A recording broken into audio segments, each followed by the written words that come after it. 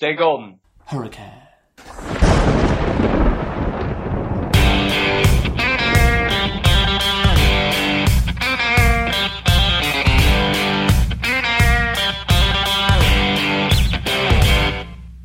Hello and welcome back to the Golden Hurricast. We are, if you don't know, a weekly podcast covering Golden Hurricane athletics at the University of Tulsa.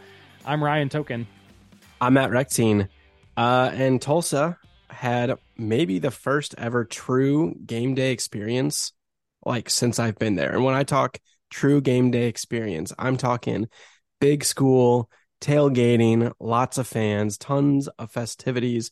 Obviously, the university has put a lot of money and resources into the tailgate experience. And I feel like this is, I don't want to say the culmination because that makes it sound like it's going to end. And I think this is just kind of the epitome. First. Yeah. Well, and even that is I feel like this is just a precursor. This is obviously probably the biggest it's going to be this year. You kind of have a huge matchup against an in-state quote rival. You've got a big artist. I mean, it was just the perfect storm.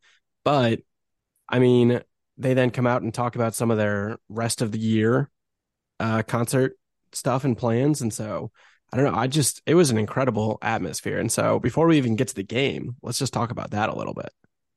Yeah, for sure. Agree with you that it is not the end point of this tailgate experience, but I think unquestionably, in my opinion, so I guess it could be questionable because if this is in my opinion, maybe you disagree. But in my opinion, this was easily the best version of their tailgate they've ever done, primarily just because of what you mentioned. It was packed. It was the first sellout in Chapman Stadium since 2009. That was going around like crazy. I'm sure you heard. But if not, first sellout since 2009 when they did the whole remodel of Chapman Stadium. And you could tell it was so busy. There were so many people on Chapman Commons, the new U. It was wild to me. I expected that, you know that's happening when it's OU coming in. There's going to be a lot of OU people there. But that tailgate was blue, man. There were TU people everywhere, probably way more at the tailgate than actually went into the game. Stadium's small, I know it was a sellout, but I know for sure not everybody that was on that tailgate went into the game. It was awesome. Sean Kingston was fantastic. I thought he more than delivered. I thought he sounded great live, and I hadn't listened to him in so long. I didn't know what to expect, who knows after that long. But he sounded great. The crowd, it was packed all in front of him. People were going nuts. Matt and I were there for a bachelor party, and several people in that party were very impressed. And they're all people that are not all. Lots of those folks are not TU fans that go to things like this. And they were all blown away by this entire experience. Both the tailgate in general and also Sean Kingston himself, how good he sounded. So I could not be happier with that. I don't think it's ever going to be better than that. I really don't. Maybe the fine details get better and better over time, but the fact that it was sold, unless we start selling out games like wild, I don't think the environment is ever going to be that awesome again. Just the people there gave it another level of energy that is there. I think they've done an amazing, like you called out, I think they've done an amazing job with the tailgates the last 2 years. And I think it's always going to be very good as long as they continue down this path that they're on.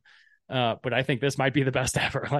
And I, you made the comment earlier of this felt like the first true big game experience. I don't necessarily agree with that. You go to Mizzou Tech, maybe this is just the bubble I live in Mizzou.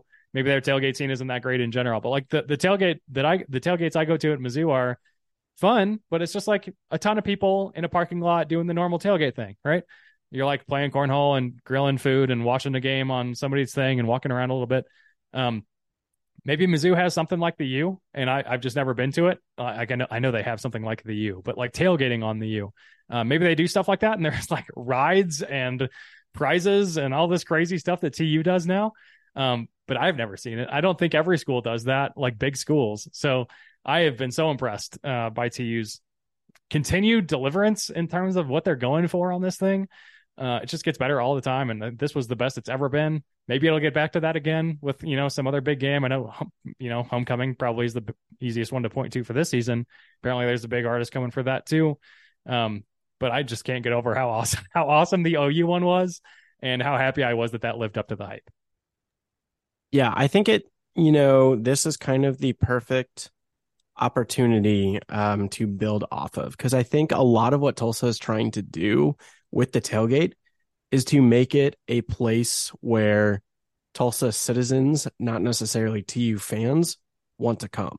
And Mhm. I think, the number of OU fans that live in Tulsa that came to this event is probably pretty high.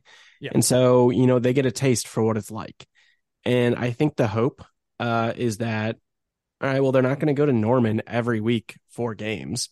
Either OU's not there or they just, Norman's not super. I mean, it's an hour and a half. It's still like an all day kind of thing. And to kind of get those people to come and be like, okay, Tulsa, that can be my second team. I'll go and I'll enjoy the game. And so I kind of hope that is what sticks a little bit. And that, it starts to draw in the community more. And I think it has the potential to do that. As well as, weren't you telling me that there's like a requirement to get a mini game pack or something Oh for yeah. OU tickets? And Yeah, they didn't so, sell single game tickets for that so officially. Like you could buy them third party, but yeah.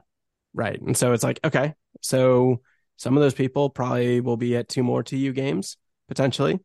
That's kind of the hope. And so, yeah, I think this is going to be compounded next year. I mean, we start our 10 game series against OSU starting next year.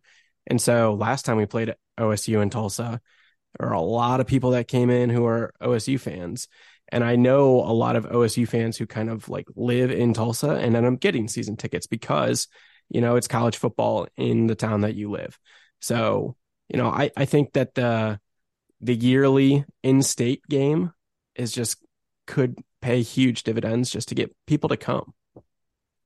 Totally. I agree. I think that's a big part of it. I think they're killing that side of it. I think that needs to happen for TU. It's just there are so few people that go to the university, right? Like you need people from the city. We've talked about that before.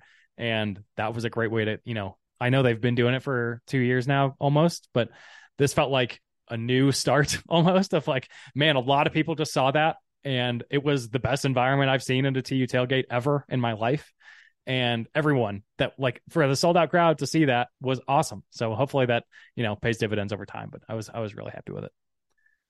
The other thing I want to call out before we before we move to the Oklahoma recap here. Did you watch this video, Matt? There was a video on Twitter. I just got around to watching it a couple days ago. I didn't see it until like I don't know, Sunday, after the game. But I think probably the morning of the game, maybe the day before, um, TU, like the official athletics account, put out what I'm calling a revenge video on Gus T. Do you see this thing? You watched it? I did. I think you were more impressed by it than I was. So I'll let you kind of speak to it first. I am just I'm impressed by the video, but I'm also like more impressed by TU in this scenario. They absolutely are not backing down from Gus T, and I respect the commitment to the bit here, right? Like he's gotten some hate, as a mascot. He kind of looks a little intense when you first see him. He's not the greatest looking mascot. I don't think he's that bad as I've commented on that before. I don't think he's the worst like some people seem to, but they have like totally doubled down on Gus T. So they start off, if you haven't seen it, I'll try to remember to put a note in the episode description here. But it's on Twitter. And I think probably Twitter these days, you have to have an account, which is annoying. So maybe I'm sure it's also on Facebook or something, but they they start out this video by straight up calling people out, like with their actual Twitter handles / actual names who have made negative comments on Twitter about Gus T and how he looks and how he's a bad mascot, according to these folks. And they're just like screenshots, screenshot after screenshot of these tweets about how he sucks. And like, I knew some of the people in these screenshots that made these comments, like absolutely know them, went to college with them. And so funny to me that they went that far and did that. And then the rest of the video, so they start off very aggressive, right? I respect it. But then the rest of the video is just very good. It's not awesome from there. I mostly just like that they started it off very like in your face. And the rest of it is just fun. There's like the Rocky music playing in the background. Gus T's working out Rocky style, trying to get better. He's reading a book called How to Be a Better Mascot at one point in there, which I thought was very funny. He's also cradling Captain Kane's like decapitated head, which I assume is from the grave where Brad Carson buried him. Like that's what goes through my head for this. I don't know why that scene was in there. Just one little cutout. He's just like holding Captain Kane's head on its own. Very funny, and he just goes around campus just like interacting with the students and stuff. And the rest of it is pretty normal and cool. Um, but I just thought it was very good. And like he actually is growing on me as a mascot. I didn't hate him from the beginning, so I don't know how people who hated on him feel now, but the more I see him, the more I like him, to be honest. Like I saw him at the game again, this past game against OU, and he was doing the team walk. I put this on Twitter. They get off the bus, they start walking to the stadium. He was just walking by, I shouted his name, like Gus T. And he like looked at me and did a few poses. I like got some pictures of him and he looked great. I thought he looked good in those pictures. I think he's a good mascot. I'm pretty solid in that area now. I know some of our friends are still a little iffy on him / don't like him, but for whatever reason, maybe it's just my own bias toward liking most things to you. But like I like it. He's definitely grown on me since last week or 2 weeks ago. Yeah. So maybe we're closer in our thoughts on the video than I thought. I really liked the beginning. I really liked that. I think that's kind of what he needs to lean into, not to be like a mean mascot necessarily, but to kind of be a little odd, to embrace, the being not like a crazy, but he's not as insane as, the Philadelphia Flyers mascot, who I keep wanting to call Grimace. And I know it's not. It's like Grit. All right, I have to look it up because it's gonna bother me. It's Gritty. Gritty is like a trash monster. He is like Sesame Street character that is just is on some rough times, to put it in a PG type of way.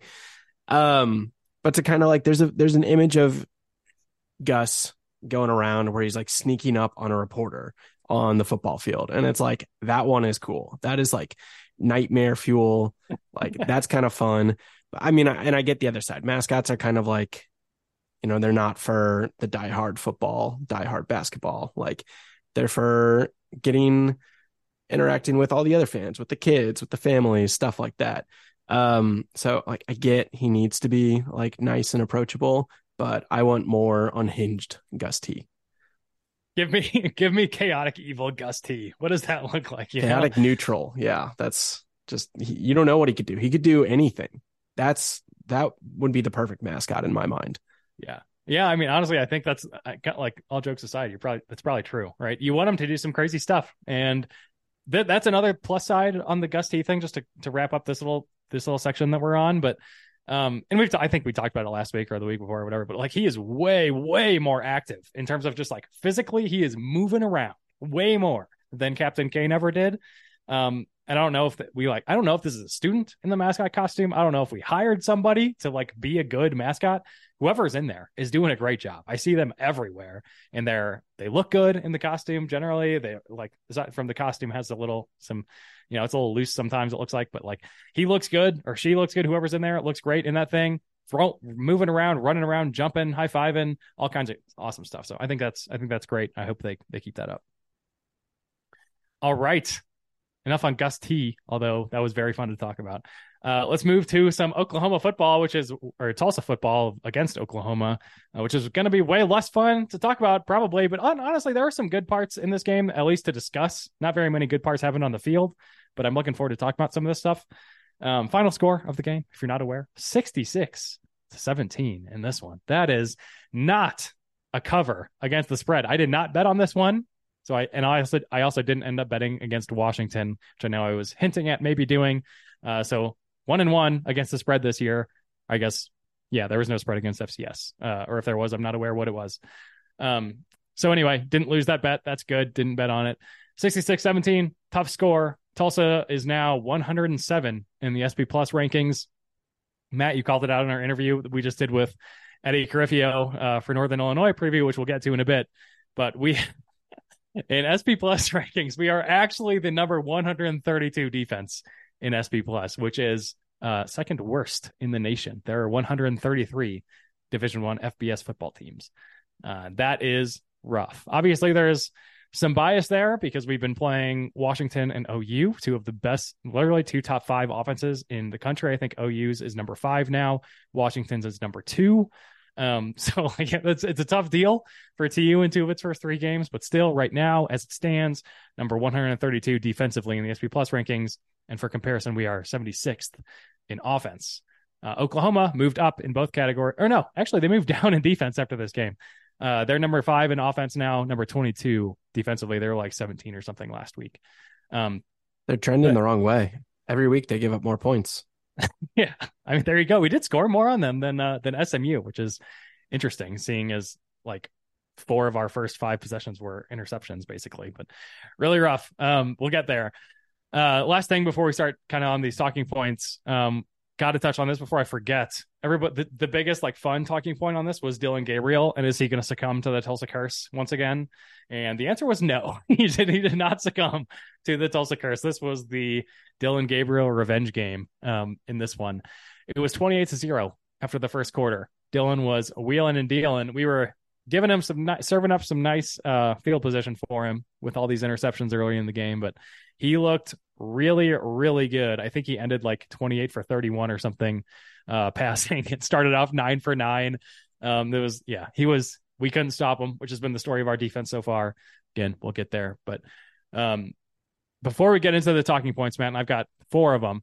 I want to talk, I think, mostly 3. QB saga, we'll talk about the defense. Some of the high end players throughout the team not really showing up. Those are the 3 I want to get to. Before we do that, any high level stuff from the game you want to talk about that you don't want to forget about later or anything like that? No, I think everything that I like, the obvious things that come to mind are the obvious things that we're going to talk about.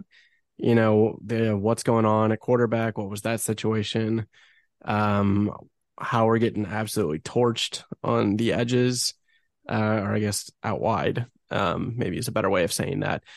And then just kind of, yeah, I think literally that everything that you just mentioned, what we're going to talk about, is all of my key points.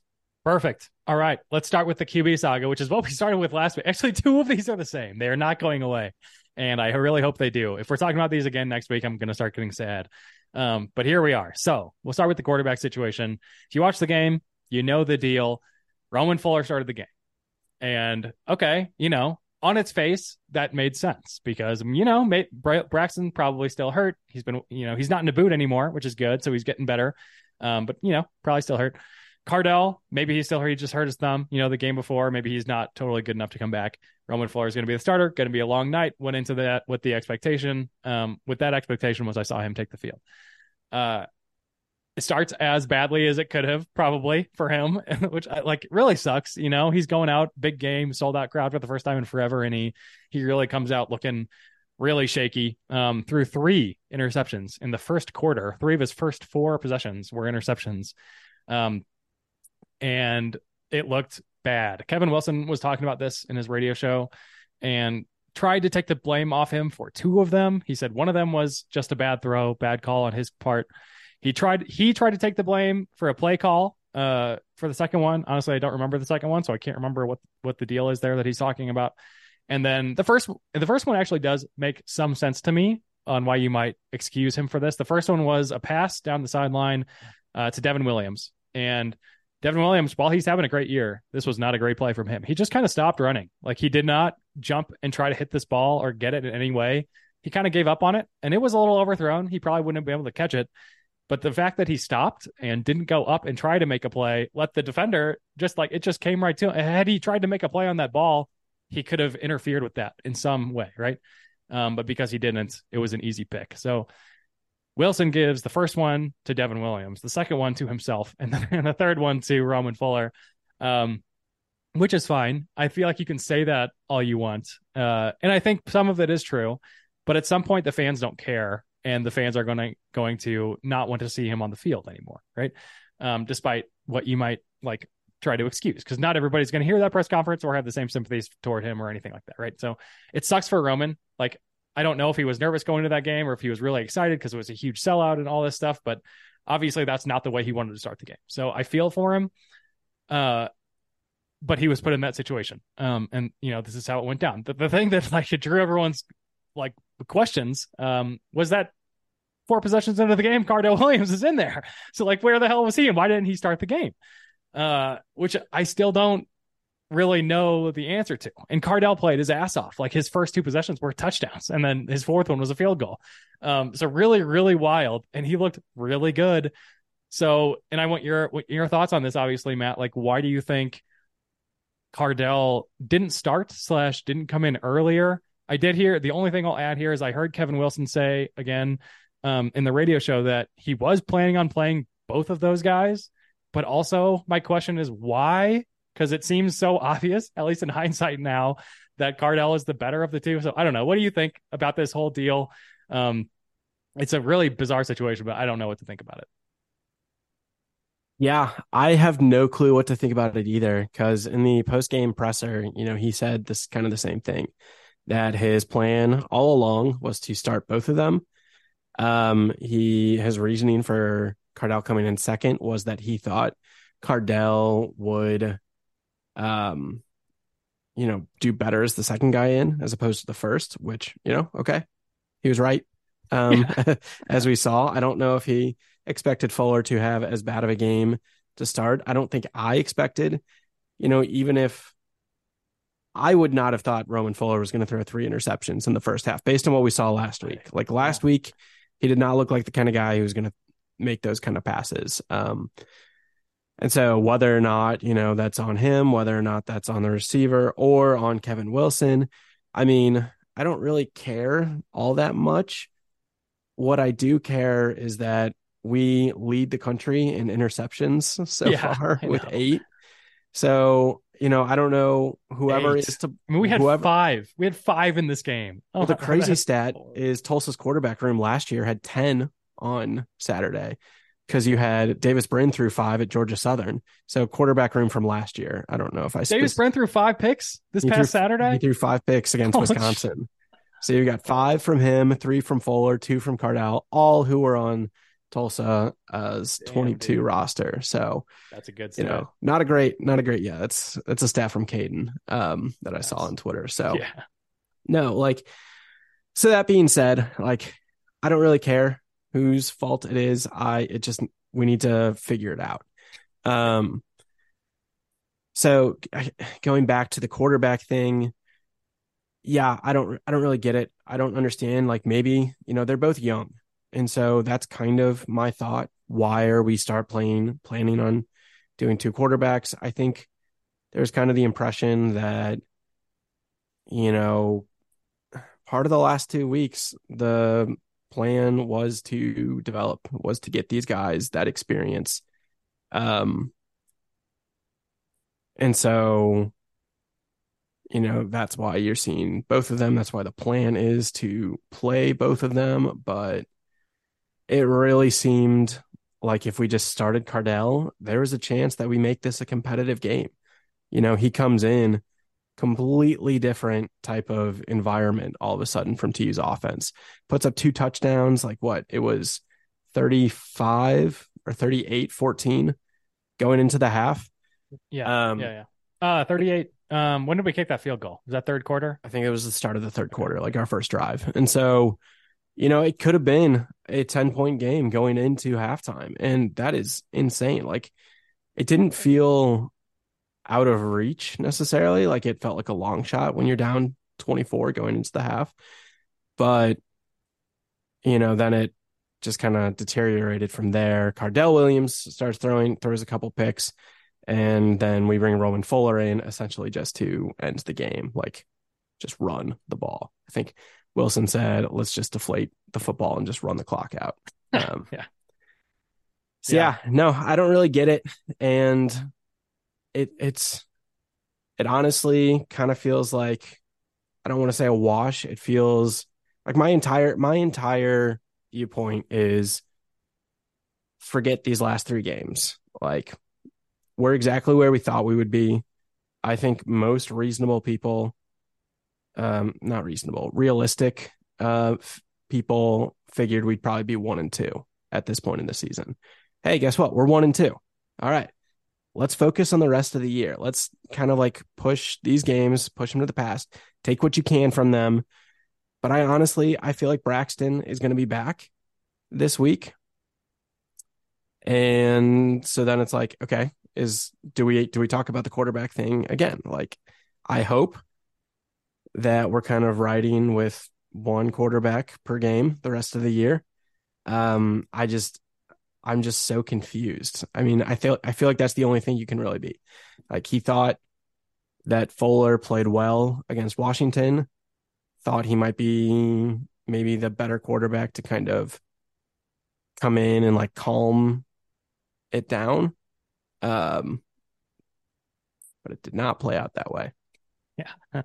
Yeah, when I similar like you mentioned it already. He made the comment that he wants to play both these guys. Maybe he's looking at it as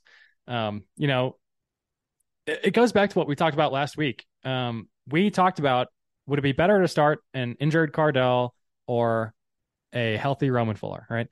And I feel like we kind of came down in the same area, but we were a little bit different. Like one of them was coming at it from two different angles, right? One was, would we risk an injury to try to win this game versus do we throw everything we've got at OU to try to win it? And when Kevin Wilson comes in and says, I was planning on playing both of these guys, I think it's what you said. I think that sounds to me like he's looking at this game less like a winnable game and more like a practice going forward to try to get some more reps for these guys, right? And that stinks. I think I know the chances that you beat OU are very slim, but on the slim chance that you beat OU, that is so massive for TU. And I'm not saying Kevin Wilson's not like, there's no way he's not trying to win this game. Like he's the football coach. It's his job to win the game. Like I'm not naive enough to think he's not trying to do this, but I just don't, I don't know. Maybe I'm missing something. I don't know how you try to win this game and you have both of these quarterbacks seemingly healthy and available, and you play Roman Fuller for as long as he did. Cardell came in and looked so like just it was a world of difference between those two. And I know it was a rough start for Roman, all that stuff, but like he just has an extra factor that Roman doesn't have so far. And I don't know, man. It just felt like not really trying to win this game, just using this thing as a practice kind of comment. Maybe I'm misreading that, but that's what it felt like to me, which was disappointing. So yeah, with you, hopefully we've got one guy going forward now that we're past these two behemoths of opponents.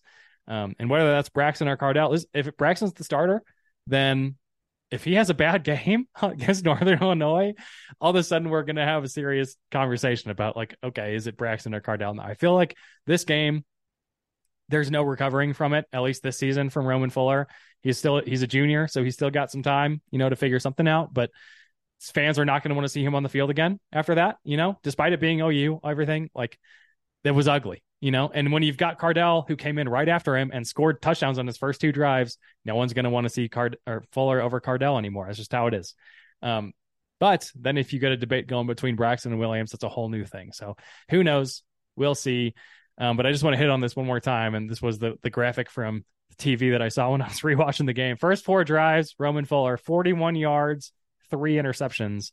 First four drives for Cardell Williams, 229 yards, 2 touchdowns and a field goal, right? So just absolute worlds apart.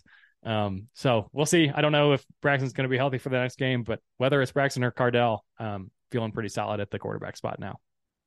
So I'm not going to bring this back like permanently, but it makes just like kind of looking at this and thinking about the turnovers. It really takes me back to Golden Hurricast season 1 when we were a turnover warehouse. You had Luke Skipper, you had Chad President. These guys were just turning the ball over willy-nilly, it felt like. So throwback to Matt's depressing stat of the week. Insert Wow. Nice. Pat Fox, where he says like Matt's depressing stat of the week or something like that. Okay, so this is going to be I'm going to ask you every X mini passes. How many, like, okay, what is the rate? Like, how many interceptions or how many pass attempts do we have per interception? What do you think it is? Can you tell me, let me ask for a hint first. Can you tell me how many pass attempts we have on the season so far? But do you know how many interceptions we've had? That's true. I could do it that way, I suppose. Yeah, you could just do math. Yeah. So you said that would make it too easy. We've had 8 interceptions so far. Correct. Um, I am going to bet that we throw an interception every 14 throws. Oh man, that would be so nice. No, it is every 9.8. We'll Oh round it up my to God. 10. Every Ouch. 10 throws, we have a pick. We've had 79 pass attempts. We have Damn. had 8 interceptions. That is by far the worst clip. Which I mean, just knowing that we had 8 total, I was like, yeah, it's got to be. But I just went through and like the next lowest is like 11 and a half, which, seems kind of close, but it's still pretty bad. Yeah. Yeah, man. That is brutal. I don't know. That's like, obviously you can't do that. We're not gonna make a ball game if we're throwing interceptions that often. I know we're probably not because we're going to settle on one quarterback eventually, and people will gel around him. The flow will be there for the one guy. When you're bouncing between these guys all the time, these quarterbacks have different relationships with the receivers, different understandings on how they're going to run their routes, everything like that, right? When you settle on one, things settle in, things solidify. That's how it needs to get. That's where it needs to get to. On one hand, I understand trying to get reps for all these guys, and this probably is good for the long term. But man, for right now, it definitely sucks for TU. All right, let's keep moving. Let's talk about some defense. Defense, very very bad. And this is nobody was coming into this game thinking we were gonna like do very well against OU's offense. OU's offense looks awesome, even against other opponents this year. But man, this did not give you any reason for optimism. We had dropped like 20 spots in the SP Plus rankings for defense after this game. We absolutely just did we force it? Did they punt once? Maybe in the fourth quarter, like at the end of the game or something. I don't think they did until then. They had one punt. One punt. Okay, so we stopped. That had to be in the fourth quarter. Correct me if I'm wrong there, but I feel like I remember one happening around that time. Really ugly, and that was the case against Washington. I'm not surprised necessarily that it happened against OU because it also happened against Washington. And yeah, Washington's offense is probably a little bit better, but OU's offense is awesome, like top five potentially in the country. I don't know if they'll end top five, but right now that's how they're playing. Dylan Gabriel looked fantastic. Started the game 9 for 9. Like I mentioned, it was 28 for 31. There's my stat I was looking for earlier. Got it right. Hell yeah. He just smoked us on that. And I don't know if we're going to get much better, right? I know we're going to start stopping people because the level of offense we're going to start playing is going to be way worse. But this game gave you really at least for me at least, didn't give me any reason to think that we can rely on the defense to win us games. It's going to have to be the offense almost all the time. And we don't even know what to expect from the offense because we've been playing 3 different quarterbacks and like our receivers have been super inconsistent and our best running back was third string last year. So we'll see what happens going forward. But man, the defense again, just couldn't stop them, getting torched all day long. Wasn't just coverage either, in my opinion. Like even when, sure you get beat, but then you've got to make the tackle. We were missing tackles all game long too. There was almost no bright spots defensively in this game. I actually can't think of any. I'm sure there were some. And like, I don't know, man. We were talking to Keegan, and he's the guy we previewed OU with last week, Keegan Renault. And he was breaking down the game. He breaks down film all the time. I asked him if he could share his notes with us. Like while he's doing that breakdown, he sent us just a couple little sentences. But he called out who he liked the best on our team. And he called out some offensive guys. It was like, yeah, Cardell, you guys might really have something in that young QB, Cardell Williams. And like, yeah, I think so. I think we might, he's looking really good. He also called out Bill Jackson as being maybe the best running back on the team, which I thought was interesting. But then on the defensive side, he called out Kenyon Williams, who we keep mispronouncing his name. It is not Canyon Williams. It is Kenyon Williams and Kendarren Ray. And I was interested. I thought it was interesting that he called out Kendarren Ray because the guy's a captain on the team. He's been around for forever. He is big. He's long. He looks the part. And largely he is fantastic at stopping the run. Like he's very, very physical. He's a good hunter of the ball and he can get to the ball. But man, in coverage, that guy, it's not all the way there. Like he just misses coverages several times this game. And I know it happened last game too, because we talked about it. He just gets caught looking every now and then. He's watching the backfield, so he's supposed to have this guy on the outside. I know one of the things that this is actually a perfect example. Matt and I were at the game on Saturday, and some little flat route by an OU guy. He got into the end zone. Ray was there, but like he looked kind of pissed that he scored. We're like, was that Ray's guy? Was that on him, or was he mad because somebody else was supposed to be there and they just missed it and he was kind of left out on his own? It was totally on him. He was there the entire like he was just it was a fake handoff in the backfield from OU. He got caught looking in the backfield and the guy just stuck out past him and Ray couldn't recover and get there. And he's had some things like that over the years. So I'm not trying to say that like he's a bad player. He's one of the best on the defense, but the defense is not very good, right? And that's I'm using Kendaren Ray as an example, but this is happening to everybody on that defense. Unfortunately, Ray is also one of them, and he's supposed to be, kind of the maybe not a lockdown guy, but a physical big time defender on that D. So I don't know, Matt. It was disappointing for me to see. I wasn't expecting us to really stop OU based on how we played against Washington, but I was hoping for something. I know he had the one interception, all that, but did you have any extra takeaways from this defense, or are you as pessimistic on them now as I have been in this long spiel? Yeah, I was not expecting them to play worse than they did against Washington. I think maybe, that's the style of quarterback that you're playing where Penix is not one who's going to destroy you on the deep passes, the long shots, like it seems Dylan Gabriel was going to do. Penix was, he's a carver. He will just precision strike, take you out. And that's kind of what it looked like. Whereas here we saw somebody who's just like, yeah, I'm just going to chuck the ball deep to my receivers who have beaten your corners because you haven't set the edge. We'll take that. Yes, thank you. Cash that in for a touchdown. That's kind of what it felt like happened. Wilson just kind of said in his post-game presser, like we're given the edge on the perimeter. And that's kind of what we talked about, so is our cornerbacks like Keenan. He said that he liked our two safeties. He didn't say that about the corners. I don't think anybody's super high on the corners right now. So I'm kind of wondering, and I think the answer is yes. I'll preface that right away. How much does a 3-3-5 cover weaknesses back there? I think it definitely you look back a couple of years ago when we were kind of doing it. Obviously, I think it's very different because I think Joe Gillespie's 3-3-5, and I think the talent that we had defensively a couple of years is obviously, like night and day compared to this year's team. But, you look at last year to this year, the 3-3-5, did it cover up more in the secondary? That's just getting exposed this year. And I think the answer is yes.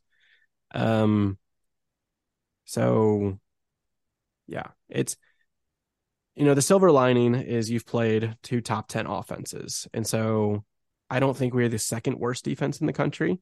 I think that is a matter of playing amazing offenses. And I think once we actually get to play against some of these, American teams and NIU whose offenses are not nearly as good, we'll kind of settle down. Maybe we're a top 100 defense. That kind of seems what our ceiling is at this point. And our floor is, I think, bottom like 120. So that's kind of a bummer. But I think our offense, if we actually have a starting quarterback and everything, like right now it's 76. I think that can be a top 50 potentially offense. Yep. Just based on what we've seen. Like we were worried about the wide receivers. The wide receivers have seemed pretty solid for, what we've gotten. We've barely even touched, or like, I guess he's barely even gotten touches, and that's Braylon Presley. Like if we can figure out a way to get him involved, I think our offense can keep us in these games enough to where our defense just needs one, So yeah, and I think they're good enough to get one.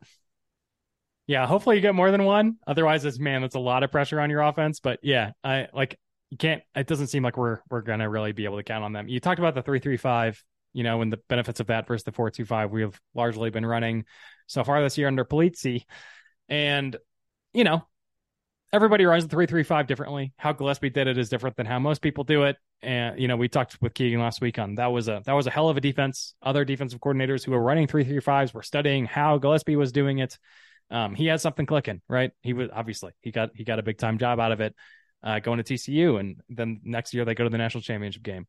And this, yeah, would we benefit from switching to a 3-3-5? I don't know. Probably, it seems to me that the answer might be yes, just because people on the team are used to it, probably still know it very well, used to playing in that system.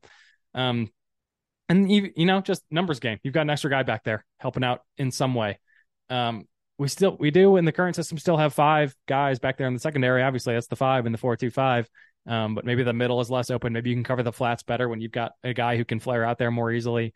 And the thing that occurred to me while you were talking was like, when you switch to a 4-2-5, you've got 4 down linemen. You're hoping to get to the quarterback a little bit more often, because you got to kind of have 4 guys there instead of 3. And I know you can still blitz a lot out of a 3-3-5. You usually use that extra linebacker as a guy that can blitz and stuff, but you've got an extra guy in the line. And at least against OU, I know they're big on the offensive line, but we did not get to Dylan Gabriel all game, and we also didn't get to Michael Penix all game. And Washington's offensive line had 2 good guys, but 2 not very good guys. I thought we might be able to exploit that a little bit, at least against Washington, and we didn't. And we also we didn't get to them much against OU. So I still think those are good players, but it seems that the benefit of switching to the 4-2-5 hasn't paid off necessarily.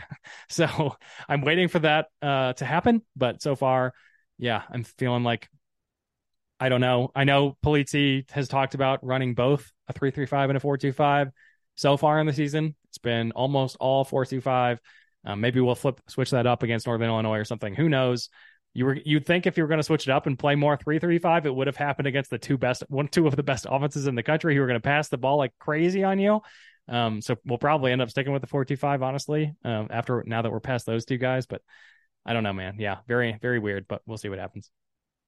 All right, last thing I want to touch on before we get to like players of the game and stuff. There's kind of a general theme growing that we didn't. I don't remember if we talked about this last week. I think we did, maybe not. But there are several players that were like, when you're looking at the season preview and coming into this year, some of the biggest names on this team either have not played at all this season or have largely not lived up to expectations so far. Right? I understand we're only 3 games in. We're about to get to game 4. Literally all of this can change.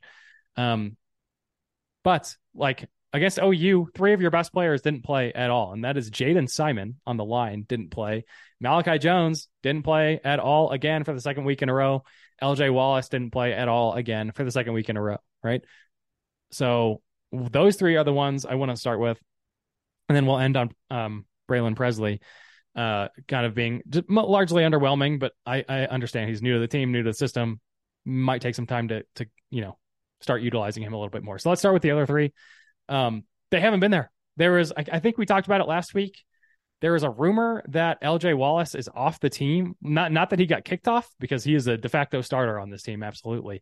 And has the qualities to be a very good player. Apparently he has left the team voluntarily. And the rumor is because of his kid, just a rumor. Like he just wants more time to take care of the kid, and football practice is getting in the way. Totally reasonable if that's the case. I don't totally understand, why, since practice schedule has been a little bit wild this season. I know they've been practicing at late at night and early in the morning and stuff to try to beat the heat and things like that. And maybe that's getting in the way. Seems to me that if that's an issue, you can find a way around it and still be on the team. So maybe something else is also going on, but that's the rumor. Could be wrong, right? But one thing is true, and that is he has not played in the last 2 games at all. And I haven't seen him on the sidelines. I was looking for him. So I'm not sure on LJ. But on the other 2, Jaden Simon, I have no idea. He just didn't play against OU. No idea why. Literally not a clue at all. So not going to spend much time on him unless Matt. But then Malachi Jones is the other one. And that's not a case of him not being on the team or not being good. He's still dressed out, but not fully. He's in a t-shirt and shorts. So I guess by definition, he's not dressed out. But he's wearing he's wearing like the fake jersey shirt and shorts that everybody wears out there when they don't have the pads on. So he's out there, still on the team, everything, but seems like he's still dealing with that ankle injury or whatever the hell he's been dealing with for all season so far and into fall camp. Um, so yeah, any notes on those guys, Matt, or any extra thoughts on LJ and his rumor situation, and also the fact that he just hasn't played at all this year? No, I was going through some of the stuff from last Tuesday's press conference to see if there's any notes on injuries. There's nothing on the depth chart or anything like that. So I, you know, I don't think we really know why guys aren't going to play games. I kind of expecting that to just be the norm going forward. We'll never truly know potentially. And then as far as the LJ Wallace, like I know the exact same information that you do. So I've got nothing more to add there. Yeah, it's just, if that's the case, then I get it. But it is sad. I made the comment to you last week that like I've been on the LJ Wallace hype train before the season. This is probably the third year in a row. I think I had him as my breakout player of the year like 2 years ago. And last year I thought he might be the best player on the defense. And neither year has he like either played that much or lived up to my own hype. So it's just like kind of sad for me because I've been looking forward to like watching him in a big way. And I thought this season was finally the season. Like TU made his poster like face thing, the preseason game one like hype poster. And he just looks the part defensively, and he's a big physical guy, very Kandarian Ray style. I don't know how great he is in coverage, but he's certainly a big time force in the run game, like run stopping. So just sad, that he's not on the team if that is actually the case. If not, would love to see him against Northern Illinois, but for now I'm thinking he's not. Last thing, Braylon Presley, sort of touch on him. His stat line so far is very lackluster. And that is not what I don't think anybody really expected up to this point in the season. He was probably the most hyped player on the offense coming into this year. Maybe Braylon Braxton, returning quarterback. Can't think of anybody else who would rival Braylon Presley. Big time transfer coming from Oklahoma State. We know the whole story with his brother and him and no offer and all that stuff. But he comes here and coaching staff all offseason is like, we're going to do everything we can to get this guy the ball all the time. He's been electric in fall camp. He was electric in the spring game, everything, And actually, I don't know if he was at the spring game, but at least in fall camp, he was certainly electric. And he's just pretty much been nowhere to be found. A few catches against Washington, a few against Arkansas Pine Bluff, big ol' zero against OU. Which is, I don't know. Like, I don't have a point in this other than to say I'm surprised that is the case so far, and would not be surprised if it totally flipped here shortly. I did hear Kevin Wilson again in the radio show talk about like we need to start. He said it again. We need to start getting Presley the ball more. He took it on himself to say that he just hasn't been scheming around him as much as he probably should be. So I wouldn't be surprised if his stats start to tick up pretty soon here. I just thought it was weird that like we're 3 games in and he's been a non-factor. Like there's large stretches of the game that I don't even think about Braylon Presley, and that is not where I thought I would be going into week 4 here. Yeah, it's just I feel like generally disappointing. I feel like fans are expecting more, and every time that we do see him out there, and like if he's on the field but not really contributing, it's just more of like what if? And I don't know. I'm kind of hoping again, like level of competition is much more standardized, much closer to Tulsa going forward. And so like I kind of hope that we see more of our offense as Kevin Wilson envisions it. Maybe it's like Braylon Braxton had this awesome relationship with Braylon Presley. They wanted the Braylon to Braylon thing, and they thought that was going to be clicking every game. Maybe Cardell Williams just has a vendetta against Braylon Presley. He's just not going to throw on the ball. I don't actually think that's the case, but to a lesser extent, there are like vibes between quarterbacks and receivers, and maybe it's just not the same between Cardell and Braylon. Probably not, but you never know. Okay, anything else generally on the game, Matt, before we move to players of the game? I'm really disappointed that OU didn't try and like slow the pace of the game down early. Yeah. To allow us to cover. Yeah, I know. Yeah, that's so true. What Matt's alluding to last week, if you don't remember or if you didn't listen, Keegan was like pretty convinced that OU didn't have any run game against SMU the week before. And he was like, before Cincinnati is their game this coming week. So he was like, before the Cincinnati game, OU has to get the run game under control, figure that out. So they're probably going to really attack the run in this game against Tulsa, try to get something figured out there before they go play Cincinnati. And they did not do, like, they ran fine, but man, they came out swinging. They just were bombing the ball every possession all the time, and it was working. So they didn't stop. And yeah, I'm with you. Had it been a let's get started on the ground, might have been a way closer game. But they did not do that, which is disappointing. But there you have it. Okay, let's move to players of the game. I think I started on offense last week. So do you want to start on offense this week, Matt? Yeah, that makes it way easier for me. I think it's the guy who came in and just made the offense look like a college offense. Yeah. Cardell Williams, obviously, is who I'm talking about. I think you mentioned this, and I don't want to like steal your thunder, so I'll let you kind of speak to your Slack message in more detail. But I mean, we just looked like the complete opposite compared to when Fuller was playing. Like, I'm not saying like guys don't play hard all the time, but everybody just seemed to be on another level when Cardell was in. He's able to get out of the pocket when we need it. We needed it quite a bit this game. Yeah. I think.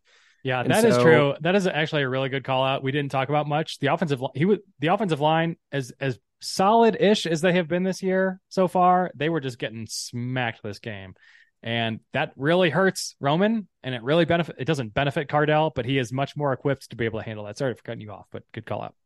yeah, no, I mean, you could just kind of tell there were a lot of passes that Cardell made from outside of the pocket, to which gave our receivers more time to, get open or let the play kind of develop and not force passes. And so, second quarter, he did a really good job of that. We kind of saw again late as he went on, he threw a couple bad passes, just kind of off his back foot. And then we switched back to Fuller from that point. So you get like, there is so much electricity that he brings. And like, if he can just kind of work on that other side, or not the other side, but kind of like how he finishes, I mean, he's going to be the future of Tulsa football. Yeah, man. The team really seems to love him. He plays with fire. He plays with emotion. He's a young guy. I know that we've heard he's a little too emotional sometimes. And Kevin Wilson even called that out this week of like, yeah, he's really good, but like he's just young, he wears his heart on his sleeve a little too much every now and then. But man, when it's working, it is awesome because the team loves him. The team responds to that energy. And when he came out and threw 2 touchdowns in his first 2 possessions, the team was so fired up. It was ridiculous. You could so tangibly, you could just feel it on the field. So yeah, I agree. It's got to be him. He did have those 2 picks. I want to like one of the, I don't remember his second one, but his first one absolutely was, again, because he was getting blitzed like crazy. He had a guy right in his face, like you said, threw it off his back foot, but he was getting pressured, and just tough pass right there. So I agree. It's got to be him. Just to give a shout out to somebody else, Devin Williams, great game. Had a nice touchdown, 6 catches, 71 yards. Got to shout him out. Solid game, aside from kind of giving up on that first interception from Fuller where he stopped running and maybe not caused that, but definitely didn't contribute to maybe preventing it. So Devin Williams, good game. Good stuff from him in general. Defense. I honestly, I was going through this game, and I know I think it was last year. Honestly, it might have been 2 years ago, Matt. But you had a big stretch of time where you boycotted special teams, and I think I might have to boycott our defense for defensive player of the game until further notice, until we can actually get a stop defensively in a real game, which I am confident will happen against Northern Illinois. Don't get me wrong. So I'm sure I'll have one next week. But who the hell do you pick in this game? Like, there was an interception. So like there's one. But outside of that, I don't know if there was any bright spot. We talked about it already. It didn't seem like really any bright spot defensively in this. So I'm going to say no defensive player of the week for me, and a boycott until further notice. And I see some improvement on that side of the ball. Yeah, I could get behind that. I think maybe not defensive player of the week, but just the two shout outs to, playmakers that had some good plays. Problem is, like they're both corners slash safety for one of them. And it's like we already talked about how poorly that entire position group kind of played. But you got DeMarco Jones had a pick in the first quarter. That was exciting. Like, you're like, oh, anything can happen. Like, who knows? This is, Dylan Gabriel. He's at Tulsa, just what we expect. Yeah, right. Didn't play out that way. And then Jace Oliver had forced fumble, pass deflected. Like, it's kind of it. You had Kendaren Ray led the team in tackles. But I mean, that's just kind of like he's a physical guy. He is always getting in on the tackles. I don't know. Yeah, I agree. I don't think there is enough to give anybody like a standout award. Yeah, and you can't give it to Jace Oliver really for that forced fumble either, because that was on a kickoff return. He or some kind of, I think it was a kickoff. Yeah, it was the first play of the game. It was that we kicked it off to OU. They ran it like 50 yards back on the return. Oh, yeah, I forgot Jace 'cause I Oliver didn't is the one that watch stripped it. that. Yeah, so he Still stripped trying. that, and Dante Burton recovered it. But that was on special teams. So like honestly, he's my special teams player of the game. So I'm going to spoil that for you right now because he made that's how like we'll just get to that right off the bat. That is the perfect way to start a game against a top 10. That's what you need to happen in games like this. And it just went, we throw 3 interceptions right off the bat after that.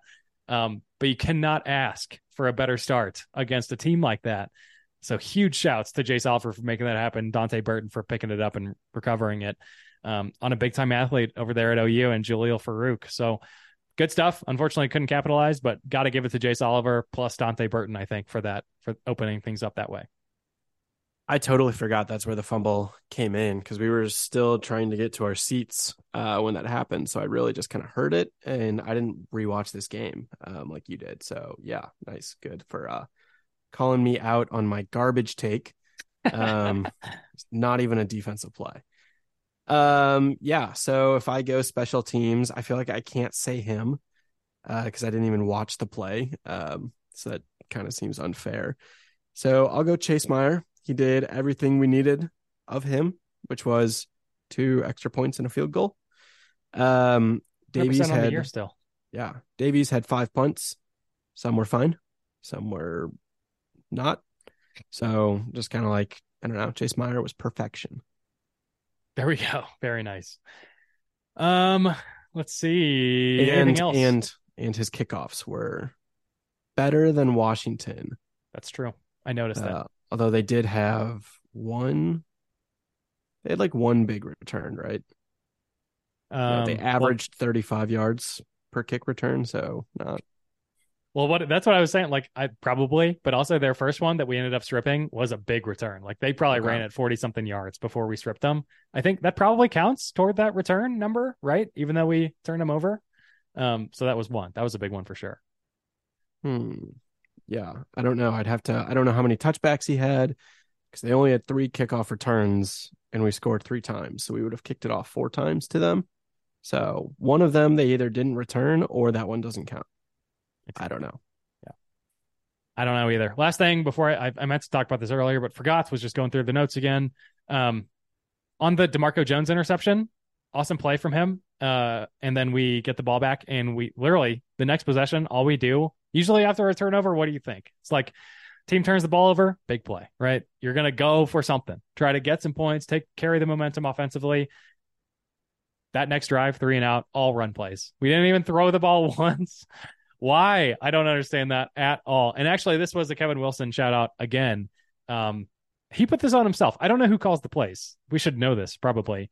But he said it was him for this possession because he's like, I didn't call the plays well enough right there. I should have done something else after that interception to try to get some movement, get some juice going. But 3 straight runs, 3 and out, we give him the ball right back. just thought that was disappointing. And also wanted to make a mental note to myself to figure out who calls the plays. Is it Steve Spurrier? Is it Kevin Wilson? Is Spurrier up there just like analyzing what's going on and giving recommendations? Not totally sure. If you know, hit me up. Otherwise, I will be asking around this week to try to figure that out. Okay.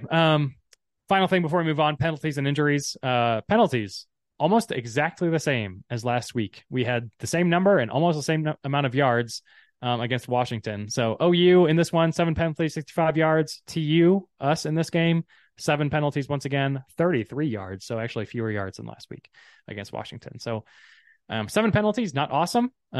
Still, like, we started off so good, 3 penalties against Pine Bluff, and Wilson seemed unhappy about those 3 penalties. So the fact that we've been at 7 the past 2 weeks, I'm sure he's not super wild about, but still a big improvement over the last several years. So keeping it rolling. Hopefully we get that number down a little bit now that we head into some easier competition. Yeah. What I don't like is when your yards is under 5, like as an average, because that means you're giving up too many. You're committing too many penalties in the red zone, because they're getting half the distance to the goal. So they're getting like those extra 2-3 yards, which I know for a fact that they got one on a really stupid, like unsportsmanlike conduct that gave them half the distance to the goal. So it was like 3 yards, but it gave them a first down from a third down play. Like, yeah, that sucks. It just seems like the penalties that I remember were just like the worst timing. Yeah. So impact penalties, I guess. Good point. Didn't even think about that, but yes, that makes sense. Last thing, injuries. I think we came out of there with actually 0, which is what you want against a team like this before you get into some teams that you really should beat. So awesome stuff there. We've been very, very injury free so far this season, aside from, as we've mentioned on both the previous episodes, quarterbacks. They're the only ones getting hurt for some reason. But I think both might be healthy coming into this week. So we might be going into this game with a totally healthy team into week 4. That is exciting. So good stuff injury wise. All right. Anything else, Matt? Are you ready to move on to the NIU preview with Eddie? I am ready. Cool. Okay, let's move to that. Last week, for whatever reason, when we were getting ready for the OU preview, I did like a whole intro on Keegan, and then I did it again during the actual interview.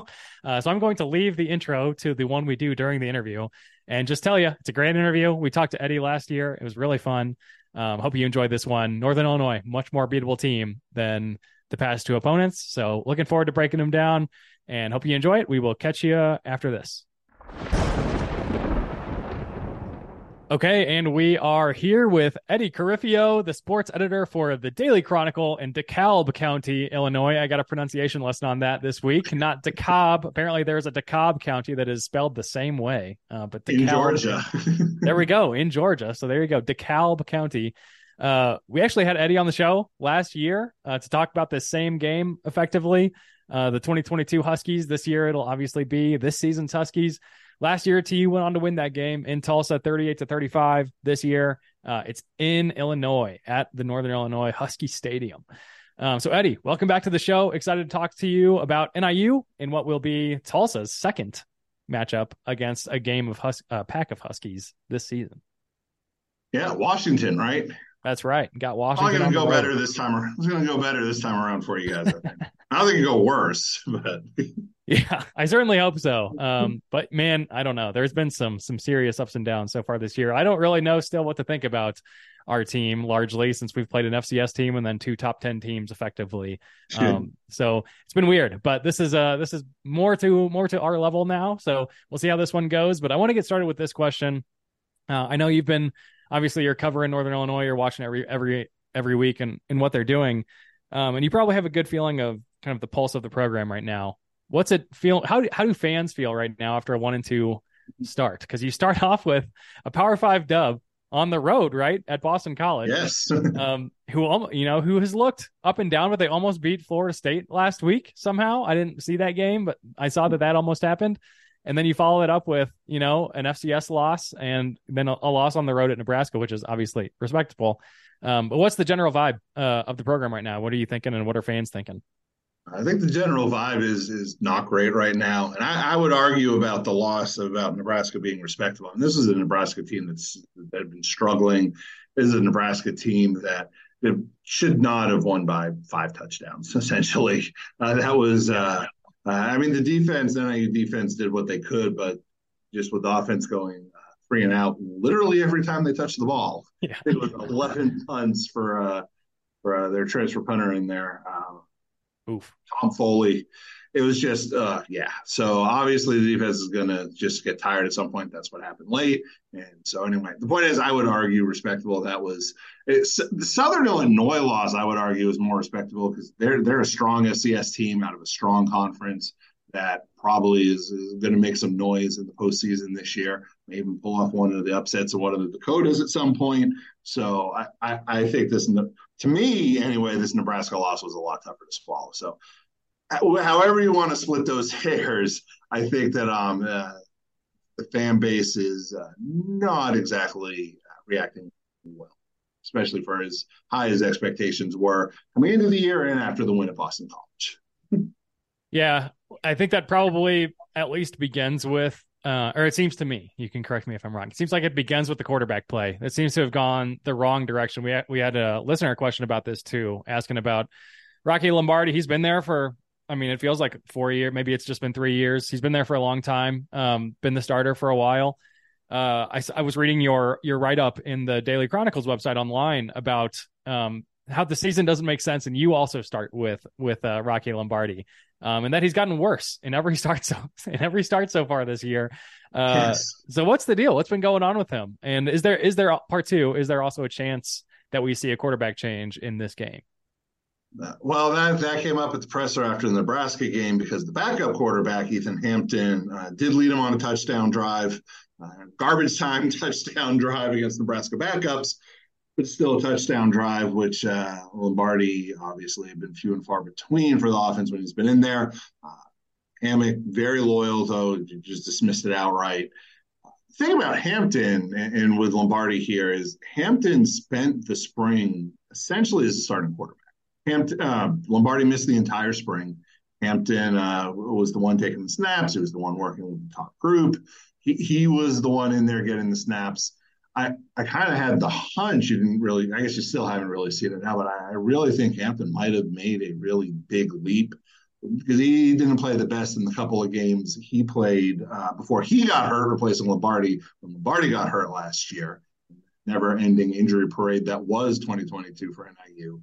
But you kind of had the feeling that, or at least I kind of had the feeling that Hampton had made a kind of leap there going into, I believe this is his sophomore season. I think it was a true freshman or a redshirt freshman last year. So I think he had made a leap. And if you want to take a garbage time drive against the Nebraska as proof of that, great, that helps me out. But there's not a quarterback move coming yet. To answer the first part of that question, if you could answer what was wrong with Lombardi, that's the $1 million question right there. Is it still something physical? Is it some version of the yips or whatever it is? It's just he hasn't. Not that he was ever a world beater, top tier gunslinger quarterback, but he was better than a game manager. He was up with the game manager, I guess, with benefits that could make the play, who could take a deep pass and, make a big play like that every once in a while, and then have the game manager quality of not messing stuff up with dumb decisions. And this year, again, it's been a step back to even kind of below game manager the way he's played the last 2 weeks. Like I said in the column you alluded to on dailychronicle.com, that it makes no sense. Yeah, so I want to try to dig into that a little bit because and let me back up one step. Has he been the starter there for 3 seasons? Is that right, or has it been longer? Yeah, no, it was the 21 was his first season when he transferred in from Michigan State after the COVID mini 0-6 year. Transferred in, was going to be for 2 years. Got the injury red shirt after playing in 4 games last year, and back for this bonus 7th career year for him, age 25. The other factor that makes you think that it really shouldn't be a mental issue, and it still probably is something. could be something physical still. He actually hit his hand pretty hard on a helmet, and I forget which game, but I think it was the Southern Illinois game. That could be something that he's keeping to himself, or still could be something physical at this point. You would like to think that that's what it is. Yeah, that's kind of the direction I was going, because another thing you called out in that piece was that, and I didn't know this about him in general, was that apparently he's got some goals in the future to be a coach of some kind, or you think he could be a coach of some kind. I don't know if those are his goals, but when you hear him talk, even more than a regular quarterback, I mean, the guy knows every aspect of the game. I remember it was at some press conference or something, and he was asked about the defense, or no, he wasn't even asked about the defense. It was one of the defensive players was asked like how the defenses looked or what caught, and then after the defensive player finished, Lombardi volunteered. No one called on him. No one said, "Hey, Rocky, how do you feel about this?" He volunteered the information and gave this like nuanced response to the question. It's like at that point, it's like, okay, yeah, dude knows something about every side of the ball here. So that was, I don't think he's mentioned. They called him like a coach. He said like last year he felt like a coach, with being injured and being able to help out more. So he hasn't flat said it, but I'm sure that's once his playing days are over, is definitely a goal. I'm sorry for that long tangent. No, it makes sense, right? And that's what I was getting at. It feels like he's got too much experience and too much mental acumen, and he's got the quarterback IQ down, where it doesn't feel like that's probably the issue. So maybe it's something else, maybe it's some injury like you're saying, but just feels kind of weird. But yeah, so that's I guess we'll see what happens with Rocky. Do you have much optimism about him going forward? Like if it is an injury thing, do you think he'll get back up to the level of performing at the where you expected him to be, or not much confidence?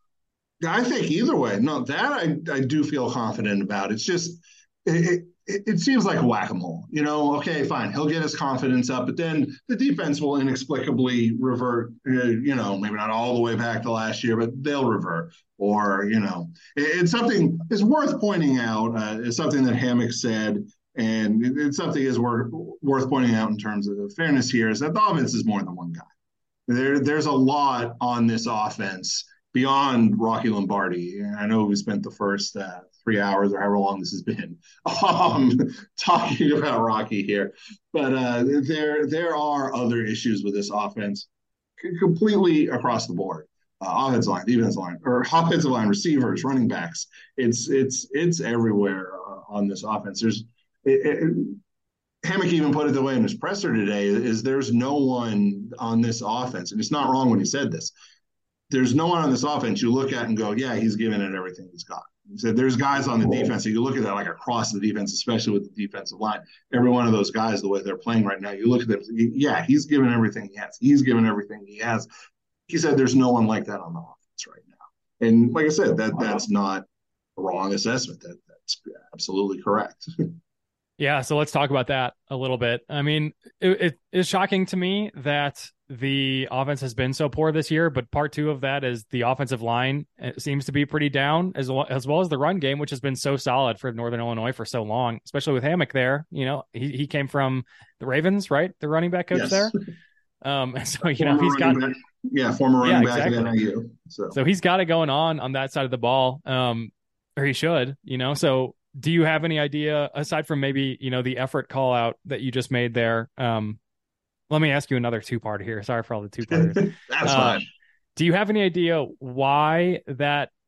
Is there a very simple cause as to what's going on with the offensive line? And part two of that is, does it fall on Hammock at some point to not have these guys giving their best effort, or is it more of an individual thing going on here? Part one, I don't think it's a simple fix. I don't necessarily, honestly, think it's necessarily, even though the way he phrased it and everything, I don't think it's necessarily an effort thing. I mean, don't forget Nebraska, and again, he pointed this out, Nebraska's defensive line. I know they haven't played the best this year as a defense, but their defensive line is huge. They got two guys at 330 on that defensive line. NIU's probably not facing another 330-pound defensive lineman. So, I mean, that's that was part of the problem, part of the issue last week. Obviously, it doesn't explain Southern Illinois when the running game was almost as bad. When they gave up, I believe, even more sacks than they did against Nebraska last week. But it at least explains the one performance. I think it's more. I would think it's more schematic. I'm not a film guy. I'm not an X's and O's film eater. I'm doing that day in and day out. But I would think that it's more schematic and matchup wise than it is the mental issue. It's the and when it's I believe more what Hammock was saying more than the effort part of it was more the silly mistake, the pad level, and all that technical stuff that goes into being alignment. I think that that's more what the issue is than just straight up effort. It was what he was getting at there, and I think that that's the one credit you give to Hammock is he absolutely gets his guys fired.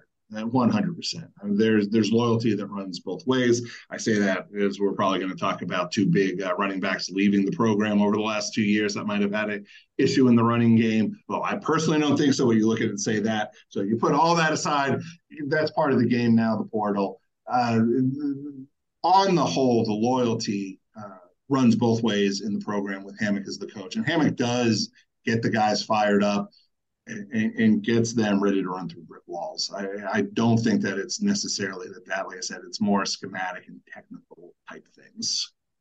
Yeah. Okay. That makes sense. The lead guy. There might have been a second part. I think you hit him. I think you got him both. Okay. We talked about him. Is Hammock the reason for it? And it seems like the answer is maybe no. And also, is there a simple fix for this? And the answer to that is also no. So on the one more on the running back room here, it seems the main guy is Antario Brown. Is it how much of the lead guy is him? Does it split between a bunch of others very consistently, or has it been kind of one guy every game? What's been the kind of the general temperature in the running back room, and what can you tell us about those guys? It's been Antario Brown, which is really weird and this is what I alluded to before, it's really weird for Hammock, for the program under Hammock to have just like the guy. It was in 19, but I think that was more out of default from, his inherited program in his first year. Since even in the COVID 2020 year, he's had a group. The group usually changes, but I think maybe the attrition got the best of them or what it is, because Antario Brown was averaging about 6 yards a carry in his career, more than 6 yards a carry. I think he's at like 2.3 this year. I think 2.4, some maybe 2.6, somewhere in the mid 2 range. Which then 2.1, 2.6 doesn't matter. That's not obviously where you need to be at that point. It's just bad. And he's had more than twice as many carries as Gavin Williams, transfer in from Iowa. It was highly touted, but Antario Brown has been the guy. Williams did get, I think, more carries against Nebraska than he had. He's been on the field. He's been kind of using him as a pass catcher out of the backfield more than anything. The first 2 weeks, I think, like I said, had more carries against Nebraska. We might be trying to see it even out a little bit more going forward here, but it's basically been the two of those. He's had some, obviously, freshmen that he touts very highly, but aside from 3 carries for Flowers, I want to say Kendrell Flowers. He had like 3 carries against Nebraska, and that's been it for the non-Williams, non-Brown running backs. All right, so it's mostly the Brown show and then a little bit of Williams. Let's talk about the receivers too before we close out the offensive side of this thing. The receivers, I mean, this is probably a symptom of Rocky Lombardi not having a big year so far, but none of them have numbers that jump out at you. I don't know how much of a game plan, like schematic thing that is. They're trying to stay away from throwing the ball for whatever reason this year. I know it's kind of been a run heavy scheme in the past, but seems to be even more so far. So what's I guess, of the receivers, who are the ones to watch out for? And do you think they will be a factor in this game coming up against Tulsa? Well, if they want to have a chance to win, they're going to have to be a factor. The passing game is going to have to be a factor at some point. It's weird because again, this is one of those things that just has me, completely baffled. Part of it, and again, Hammock pointed this out immediately after the Nebraska game, that there were 6 first half drops. Now, I'd watched the game. There were also some throws by Lombardi that weren't necessarily on target. And there were some that, and that's what really got me and it shook me watching it. If I were an NIU fan, is like some of his throws, like he'd have a guy in space. Like, they do the little throw to Kasper Rukowitz, who we'll circle back to him in a second. It'll be a little throw to Rukowitz like that, but it'd be a little high. So, you'd have to jump up for it. And then by the time he set himself, that gave the players time to form him, or if it had been a little lower. That happened like 2 or 3 times that I had noticed the different guys. Just throws just being slightly off that you don't normally see Lombardi, or at least did in 2021 when they won the MAC title, see Lombardi miss like that. I put quotes around that because, it's not like they were bad, but it was just slightly off. So Kasper Rukowitz is the one that very clearly Lombardi feels the most comfortable with at this point. By far, I think he has the most catches on the team. The big question mark with the receiving group is Trayvon Rudolph. I mean, this is someone who 2 years ago, he missed all of last year. This is someone who 2 years ago in 2021 had, I want to say, he set a single game NIU and MAC record with 314 receiving yards in a game. Man. Yeah, he and Lombardi just went nuts. And it was toward the end of the season. It didn't like peter off afterwards. He was still doing things. He was having huge games, not yards, obviously, but he was having huge numbers. One target against Nebraska for 5 yards. Yeah, and so that's a whole thing that's also in the list of things that are baffling about this team. He's sitting there. I mean, that's you would think a bomb ready to go off at any points, but we're now into week 3, and none of the explosives on the offensive side have gone up because it's a whole minefield out there of potential weapons that they have, and it just hasn't exploded, to run that metaphor, into the ground. Yeah. Do you think that's a symptom of Hammock not wanting to be like he's being overly cautious a little bit with the offense maybe early in the season or something like that? Or is it something totally different where it's just they're trying and it's just not hitting? I mean, he's always been what you would qualify as a more conservative play caller. That said, what I did like in the 2021 run is like they would go for it on 4th down a lot, and like they go for a lot of twos. That's what started the whole run they had in 2021 against Georgia Tech. They went for the win. They went for 2 late in the game to get that win. So like from that aspect, he's very not. If he thinks he has the tools, he'll go for 4th downs like a lot, or he'll go for the 2 in situations where you wouldn't conservatively, or what the card tells you to do, where he'd make a more aggressive play call. But when it comes to the actual, the actual play calling and stuff, that's where he tends to run a little more conservative overall in general. So I don't think this year is necessarily any more conservative or not. I do think it's a little more execution wise than anything else at this point. Gotcha. That makes sense. So we'll see how it goes on Saturday, but I'm excited to see if anything does change up significantly in that game. Let's flip to the defensive side here. DC is Nick Benedetto. Before I ask this question, how long has he been there now? This is his 2nd year. He came on board as a defensive backs and co-defensive coordinator last year.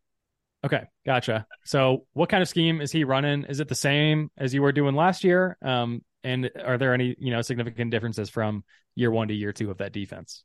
Yeah. No, I mean, it's pretty much the same defense that they run. They got their Husky back. They want to be aggressive in the front 7. Obviously, I mentioned it earlier. Their defensive line is just feasting this year. Just really doing a good job.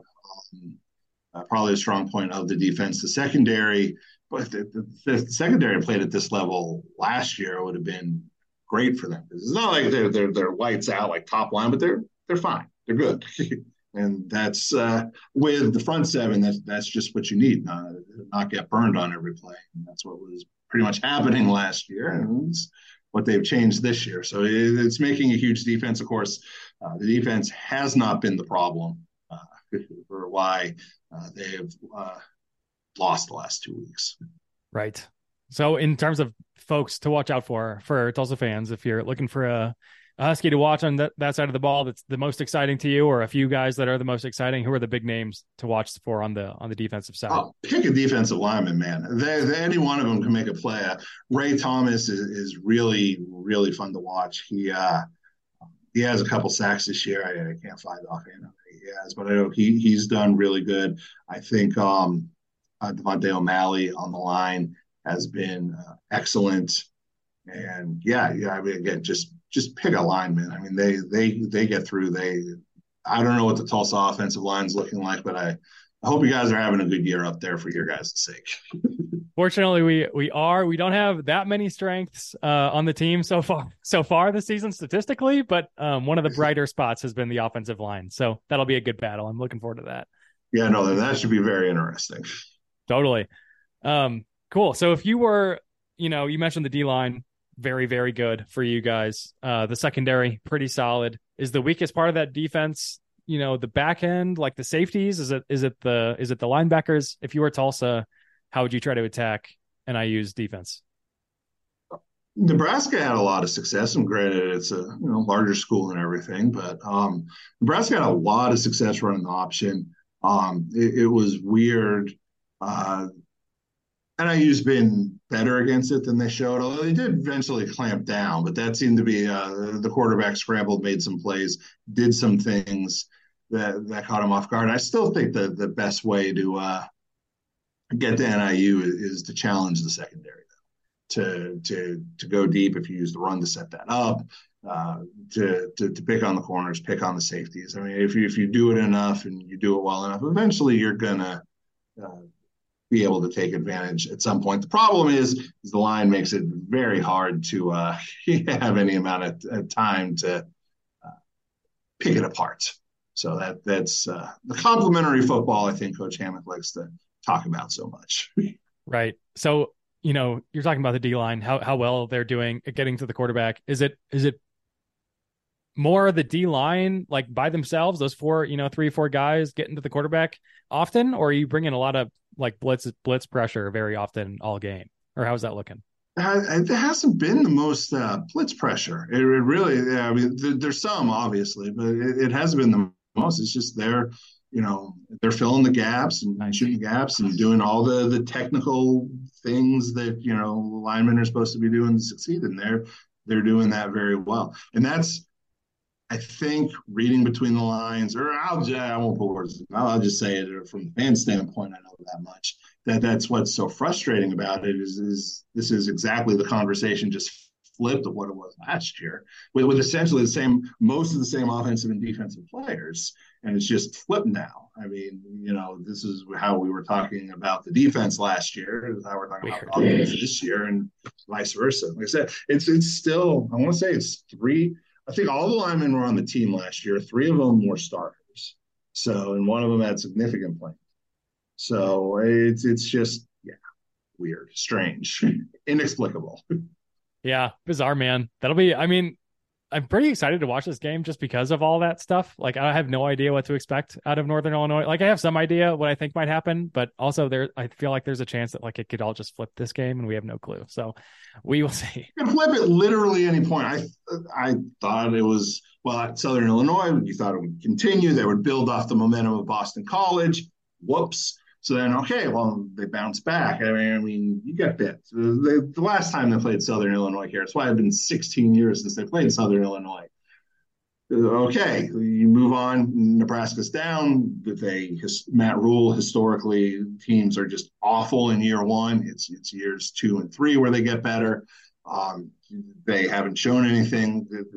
Their weaknesses or NIU strengths. Okay, here we go. This is now the offense one. No. So now it's like, okay, well, are we just waiting for this to flip here? I don't know. I think it's going to happen at some point. It should happen at some point, but I mean, trying to guess and has become just a fool's errand at this point. Yeah, interesting. So I don't know. We'll find out on Saturday, but good to know. Good stuff. We're closing in on half an hour here. So anything else on the offense, defense, game plan kind of thing you want to touch on before we move to some questions on the coach and listener questions and close it out? No, I think that's it for that end of it. Cool. Okay, sounds good. So let's keep rolling. I do want to ask one on Thomas Hammock. He's been there for, I think this is his fifth year, if I saw Yeah. that correctly.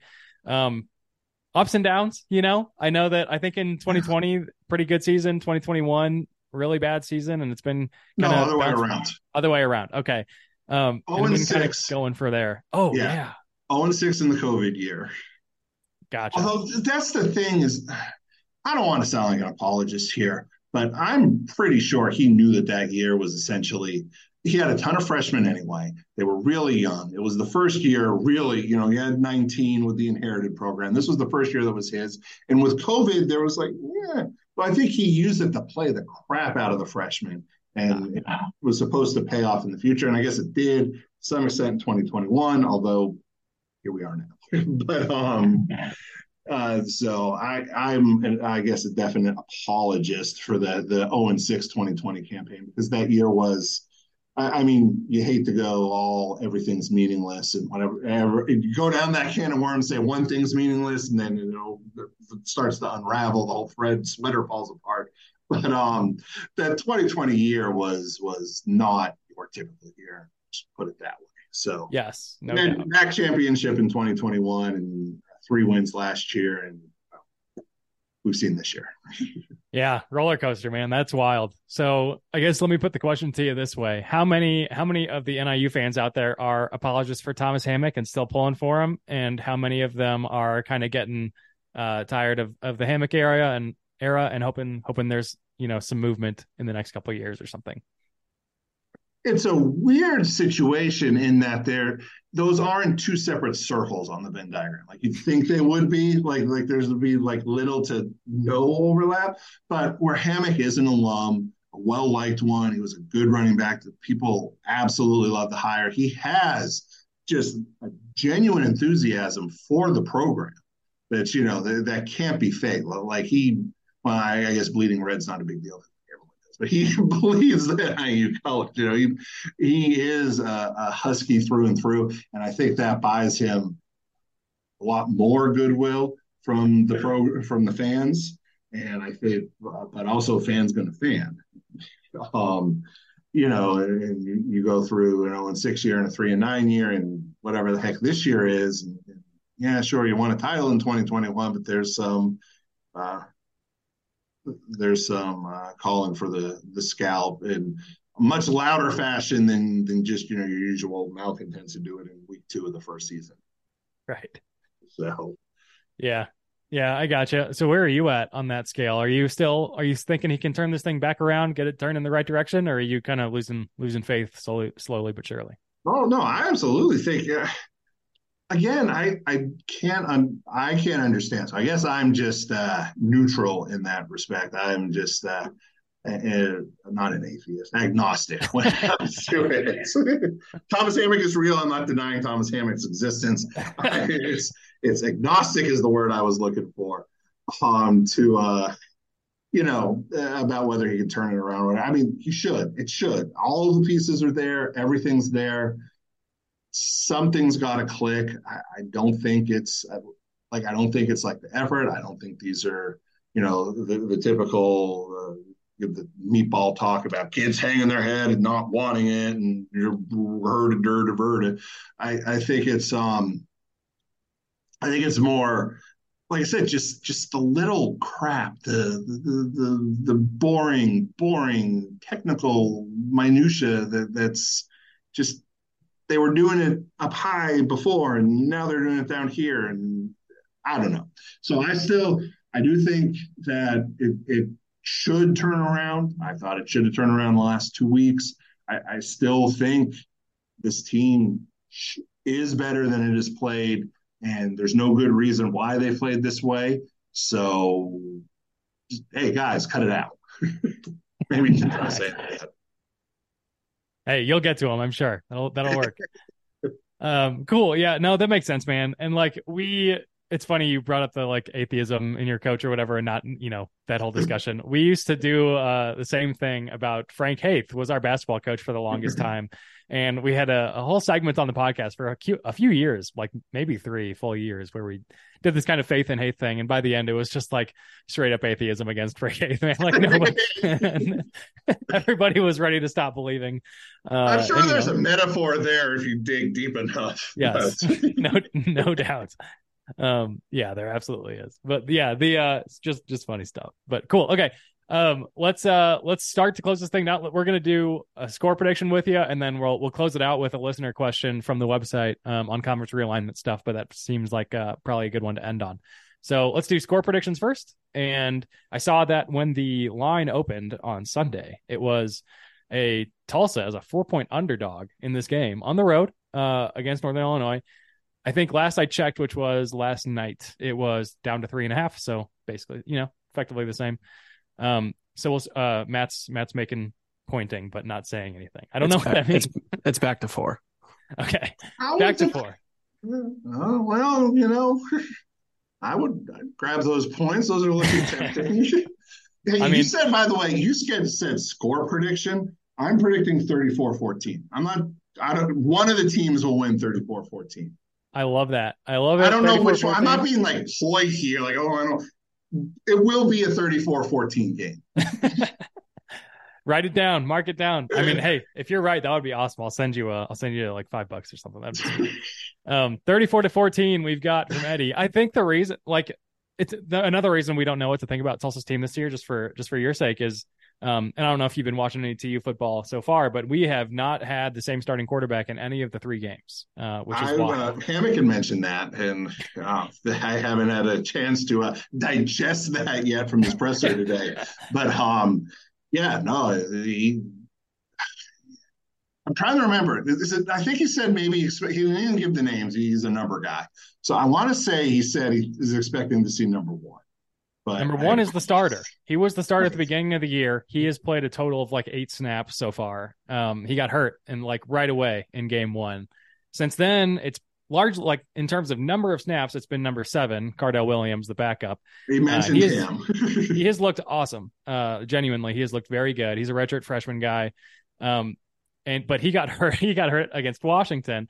And was kind of not badly, just his thumb, like bruised his hand, but it was his throwing hand. So against OU the other day, we started our 3rd string guy who played a little against Washington too, and that was Roman Fuller. And he did not play well against OU, had 3 picks in his first 4 possessions, and ended up, I guess they decided Cardell was ready to go, our backup, number 7, and they put him back in there. But still, we haven't seen Braylon Braxton, number 1, the main guy, since game 1. So I hope, is back this week. With the line being Tulsa as a 4-point underdog, I feel like somebody's got some info that he's still not back or something. Who knows? But that's kind of been the deal so far for Tulsa. We have been back and forth between all of our quarterbacks and varying levels of success, to say the least, between those guys. So I hear you on the 34-14 thing. I've got it down as 27-17. So pretty similar, honestly. Like you kind of hit the nail on the head. I assume you're picking Tulsa, though, right? I'm picking Tulsa. I feel like if it's, and you got to preface it, if it's Roman Fuller out there the whole time for some reason, which it's not going to be. Cardell Williams is healthy now and he didn't get hurt against OU. If it's Roman Fuller, though, I'd be way more negative about that. But I'm a big believer in Cardell Williams. And if it's Braylon Braxton, who knows again, because we've only seen him for 8 snaps, the main starter, and he threw 2 interceptions in those 8 snaps. Yeah. So I don't know, man. It could go either way. I'm very tempted to bet on this game. I'm not a sports bettor, really. I don't ever do it, but this feels like a winner to me. So I don't know. We'll see. I don't mean to be negative about Northern Illinois, but I mean, if you've watched the last 2 weeks, it's not being negative. I mean, I've never bet on sports either, and I'm not going to. But the second I do, because every time I tell someone, "Oh, that's free money, go ahead and take it," it never works out. So it flips. Northern Illinois is going to do that flip on you, like you were talking about. Yeah, this would be the week that they put it together. So it should be. It seems like absolutely it should be, but last week should have been, and really should have been against Southern too, because Southern is still an FCS school. So true. What you got, Matt? What are you thinking? I was going to say 30-24. I think that's a little high scoring than higher score. Well, I don't know, maybe just splitting the points one side or the other. I'm just I think Tulsa is ranked as like the second worst defense in the country right now, partially because of the offenses that we've played. So I don't know. I feel like last year, it was 38-35, pretty high scoring. I think both teams were better offensively last year, so I'll cut it a little bit. But yeah, that's kind of how I see it. 30-24 it is. Made a note. Keep track of that. Cool. All right. So that gives our score predictions. It was 34-14 from Eddie, 27-17 from me, 30-24 from Matt. All right, let's close this thing down. We've got a listener question on conference realignment here. It's an anonymous one on the website. And it is, here it is. How is the MAC holding together with conference realignment? Are there teams making motions of trying to get to the next level? Where would you like to see NIU end up? I wanted to ask this because it's been the general thing has just been the talk of the town for forever now. It's kind of slowing down. It seems like now it feels like we're kind of settled in, at least for this season. But man, for a while there was like everybody was jockeying for position, trying to find some way to weasel their way in to the Power Five somehow. So has that been the case for you guys, or how do you feel about Northern Illinois and the MAC? In 20 years, there's going to be two conferences in football. There's going to be one super conference with every team, and there's going to be the MAC with the same 12 teams that has. The MAC is, occasionally they'll say you got to move forward, you got to change, you got to keep up, and then nothing gets done. I think they are very content with their Tuesday games, their big paycheck from ESPN, their geography that makes sense. They found a niche and it works. And there really, is no need for them to go chasing after the remnants of the WAC or whatever and make it, or have a bunch of teams bolt to try to move up half a conference. There's no clear cut Power Five school in here, not without some changes or that magic money coming for even more money coming in. So from the ESPN contract, which you get for being on Saturday instead of Tuesday. There's none of that. They seem to be happy that they have found themselves a situation that works, and it doesn't seem like it's going anywhere anytime soon. That this is what it is. So you think if Northern Illinois could have their druthers, obviously, if you got some invite from a Power Five, I feel like you would have to take it. Just for the money alone, right? Yeah.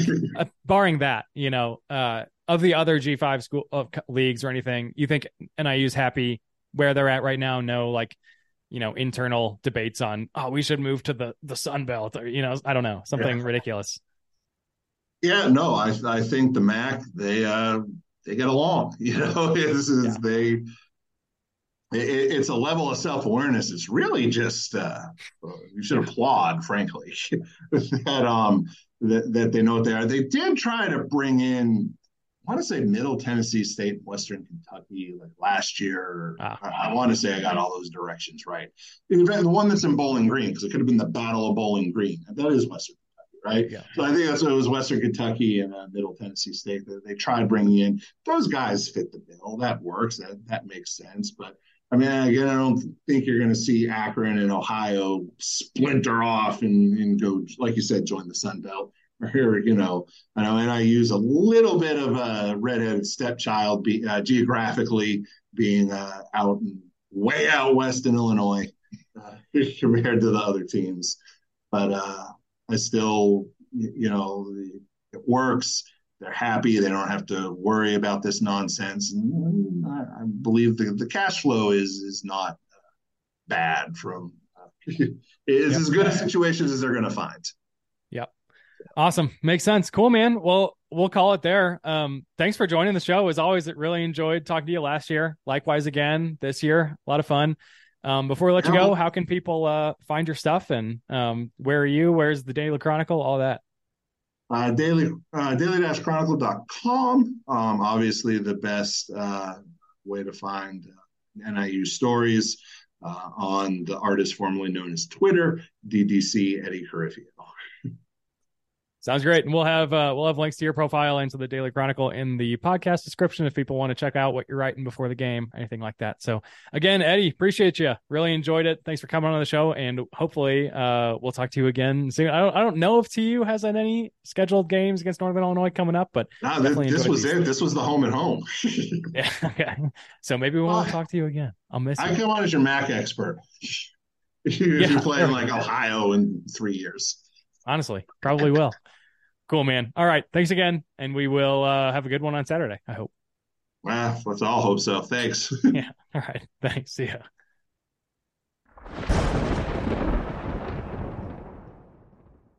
All right. Thank you once again to Eddie Carifio from the Daily Chronicle, DeKalb County, Illinois.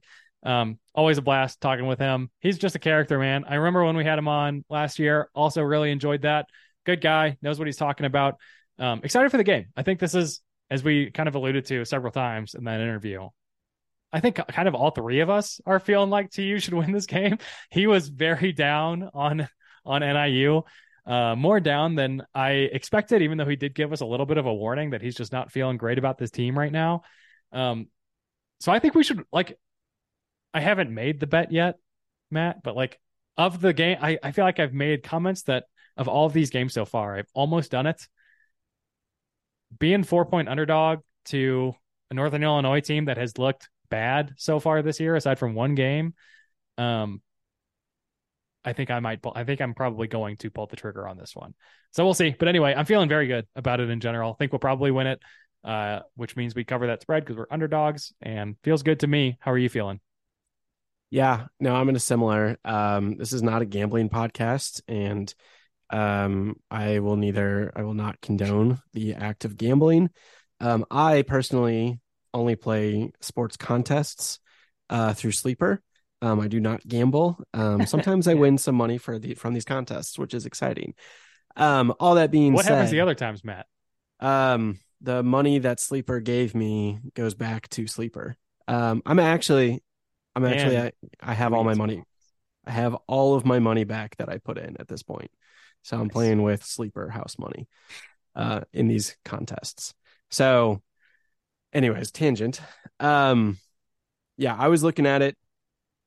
I'm very tempted to take the money line. I think it's like, obviously Tulsa is an underdog. So I think we're going to win straight up. So yeah, definitely tempting to take that and make a little bit and celebrate a win. Very nice. All right, let's keep going here. Get into around the American a little bit. Take a look at what happened in the conference this week. I liked how we did it last week. Biggest win, worst loss, WTF results of the week, things like that. Start off with the record. There was a conference game last week. First one, I think, of the year, and that was Navy Memphis. So we're going to not count that in the record. Memphis ended up winning that game by like 3 or maybe 4. It was really close.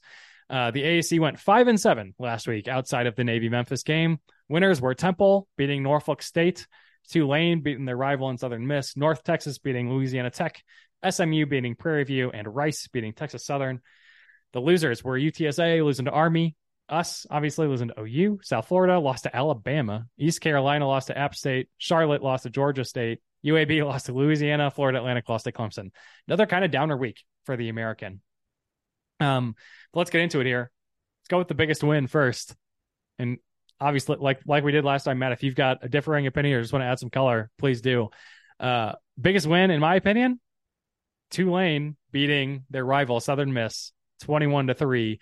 Not an unexpected win by any means, but you might remember last year's Tulane team. They were 11-2 or whatever at the end of the year and won I think it was the Cotton Bowl over USC. And Southern Miss was not good last year. And Southern Miss was one of those 2 losses, which is so why the other one was a pretty solid UCF team. So Southern Miss got them last season, not being good.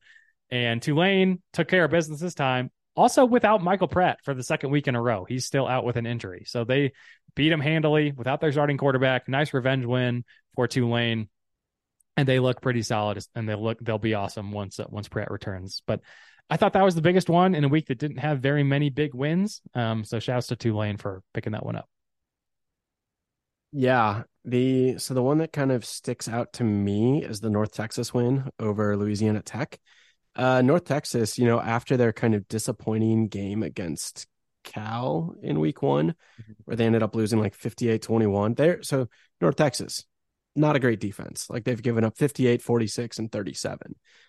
Trending in the right way for them. But their offense, like 40 points this week, 39 last week.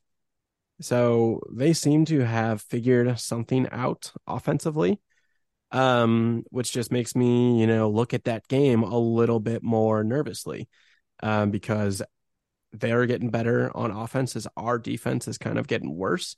So if I'm looking at this purely in a, what is the biggest game that impacts my future thoughts about Tulsa football, it's that game that kind of scares me a little bit.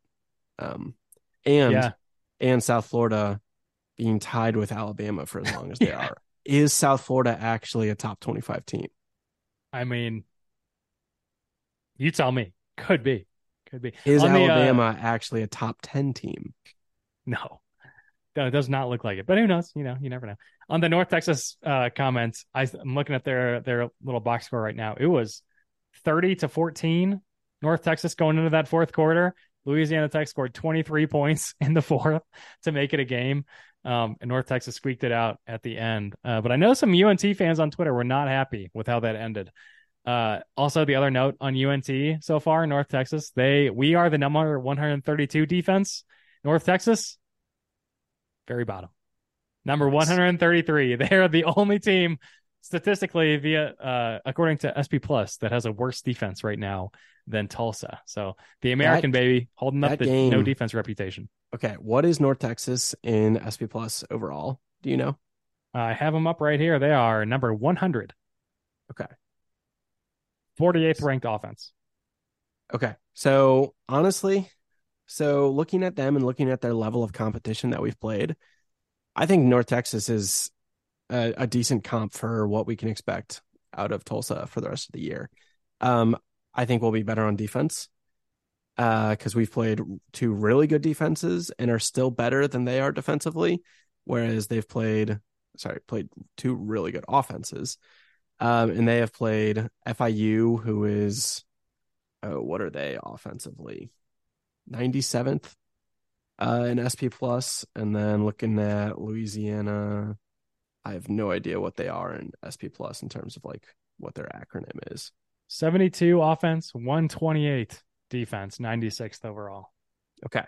So North Texas is the worst defense playing these below average offenses. So Hope gives me a little bit of hope. Me too. Feeling all right. Worst loss. There's again, I said already, not a great week for the American for the second week in a row. Worst loss. I don't know. There weren't any that were like, oh my God, that is awful. But I thought UAB losing to Louisiana by 20 at home was the most disappointing loss, which is how I'm looking at this one. It was 34-3 Louisiana at the end of the third quarter. Okay. 34-3. Final score is 41-21. UAB scored almost all of their points in garbage time at the end of this game. Louisiana is not that good. UAB is fallen all the way down to number 104 in the SP Plus rankings. Not a good outlook for the new to the conference Blazers over there. Really sucks for them. And like, they were excited about joining the American. I'm sure they still are. Everybody in the American was looking at UAB as like a good replacement team. One of the few that people were excited about, really across the board to bring them in. And they're a team that, 3 years ago, they won Conference USA. They were solid the last 2 years, and they're not looking very good so far this season. So bummer about UAB. I'm giving them the worst loss, in my opinion, 20-point loss at home. Honestly, really more than a 20-point loss because, like I mentioned, they scored almost all of those points in the fourth in garbage time. So disappointing for them, and hoping they can figure it out here soon because I like them. I want them to be good. Yeah. FAU had a pretty bad loss, not to Clemson, of their starting quarterback. Oh, yeah, true. For the year. So torn ACL. So they are down to their second string, but probably more in a more permanent situation compared to us. Yeah, that's kind of the only other one. ECU just not looking great. A 15-point loss to App State, not bad. App State, is always one of those names in the Sun Belt that kind of comes up as, gives somebody a scare every year. This year it was UNC. Last year it was UNC. But still, they've just looked pretty bad. Yeah, I mean, App State, 75th in SP Plus right now, so not awesome by any stretch. And East Carolina sit at 0-3, which is, I mean, we talked about them being 0-2 last week, which is how, nobody really thought they were going to be down there necessarily, but no one thought they were going to be 0-3 after these first 3 games. So tough deal for them. And yeah, on FAU's quarterback, just to clarify, the quarterback is Casey Thompson. If you're familiar with the name, he's a big name quarterback. He was formerly the starter for a couple of weeks at Texas. He also started at Nebraska for a couple of weeks. Now he is here hanging out at Florida Atlantic, hoping for a rebound year under Tom Herman, and now he's done, and it's probably his last season. So that is a shitty way to go out, potentially have your last season of your college career. Maybe he'll get a medical, extra year or something, but bummer for them. Not that I want any success to happen to Tom Herman teams, but it does stink for him for sure. All right, WTF result of the week for me. You mentioned it already. It's got to be USF almost beating Alabama, and they're number 10 now. I don't know what they were ranked last week, probably 8 or something. The reason this is the biggest, there's a lot of reasons this is like the craziest result of the week for me. But the biggest one is this stat, and I confirmed it when I said it at first. I wasn't sure, and I said it on the road back from the Tulsa game. But I confirmed it before this podcast. Had USF beaten Alabama, which they almost did, it was 3-3 at halftime, 10-3 in the fourth quarter. It would have been their first FBS win since October of 2019. October 2019. What if after, I knew they hadn't won in a long time, but what if their first win since 2019 against an FBS opponent? They've beaten some FCS teams in that stretch. But what if your first win after all of that time is against freaking Alabama? That would have been the absolute funniest stat I've ever heard in college football. I can't believe it almost happened. I know they were dealing with weather apparently and stuff, and didn't watch any of the game because at the Tulsa game and everything and whatever, but I just cannot believe that was close. I can't believe how awesome it would have been had that happened. I so wish it would have happened, even though I still think it's funny. Like, the longer USF goes without being an FBS team, the funnier it is. Although it's starting to get just sad. But man, how awesome would it have been if that had been the stat? First win in 4 seasons or 4 years almost, and it comes against one of the best teams of all time, and not teams, but programs of all time in Alabama. Would have been so sick. Yeah, the fact that the best quarterback had 87 yards is just insane to me. And like, speaking was that Alabama's quarterback or South Florida's? I don't even know. South Florida. Oh my gosh. Alabama had 2 guys who combined for 107 yards. But neither of them had more than 75 between them. Awful. So I know they were flipping between their 2 backups. They didn't even, apparently Milrow didn't even play, right? That's what I heard. Their main guy was like Buckner and some other dude I don't even know. Is that was the case? Okay, so yeah. Wild. Yeah. So the only other one that kind of comes up to me is a WTF type of game, and that's more because I'm looking at the box score, is the Army UTSA game. Is Army no longer an option program? Like, why? Because they put up 37 points? Because they threw 188 passing yards? Like, that does not seem like the Army of yesteryear.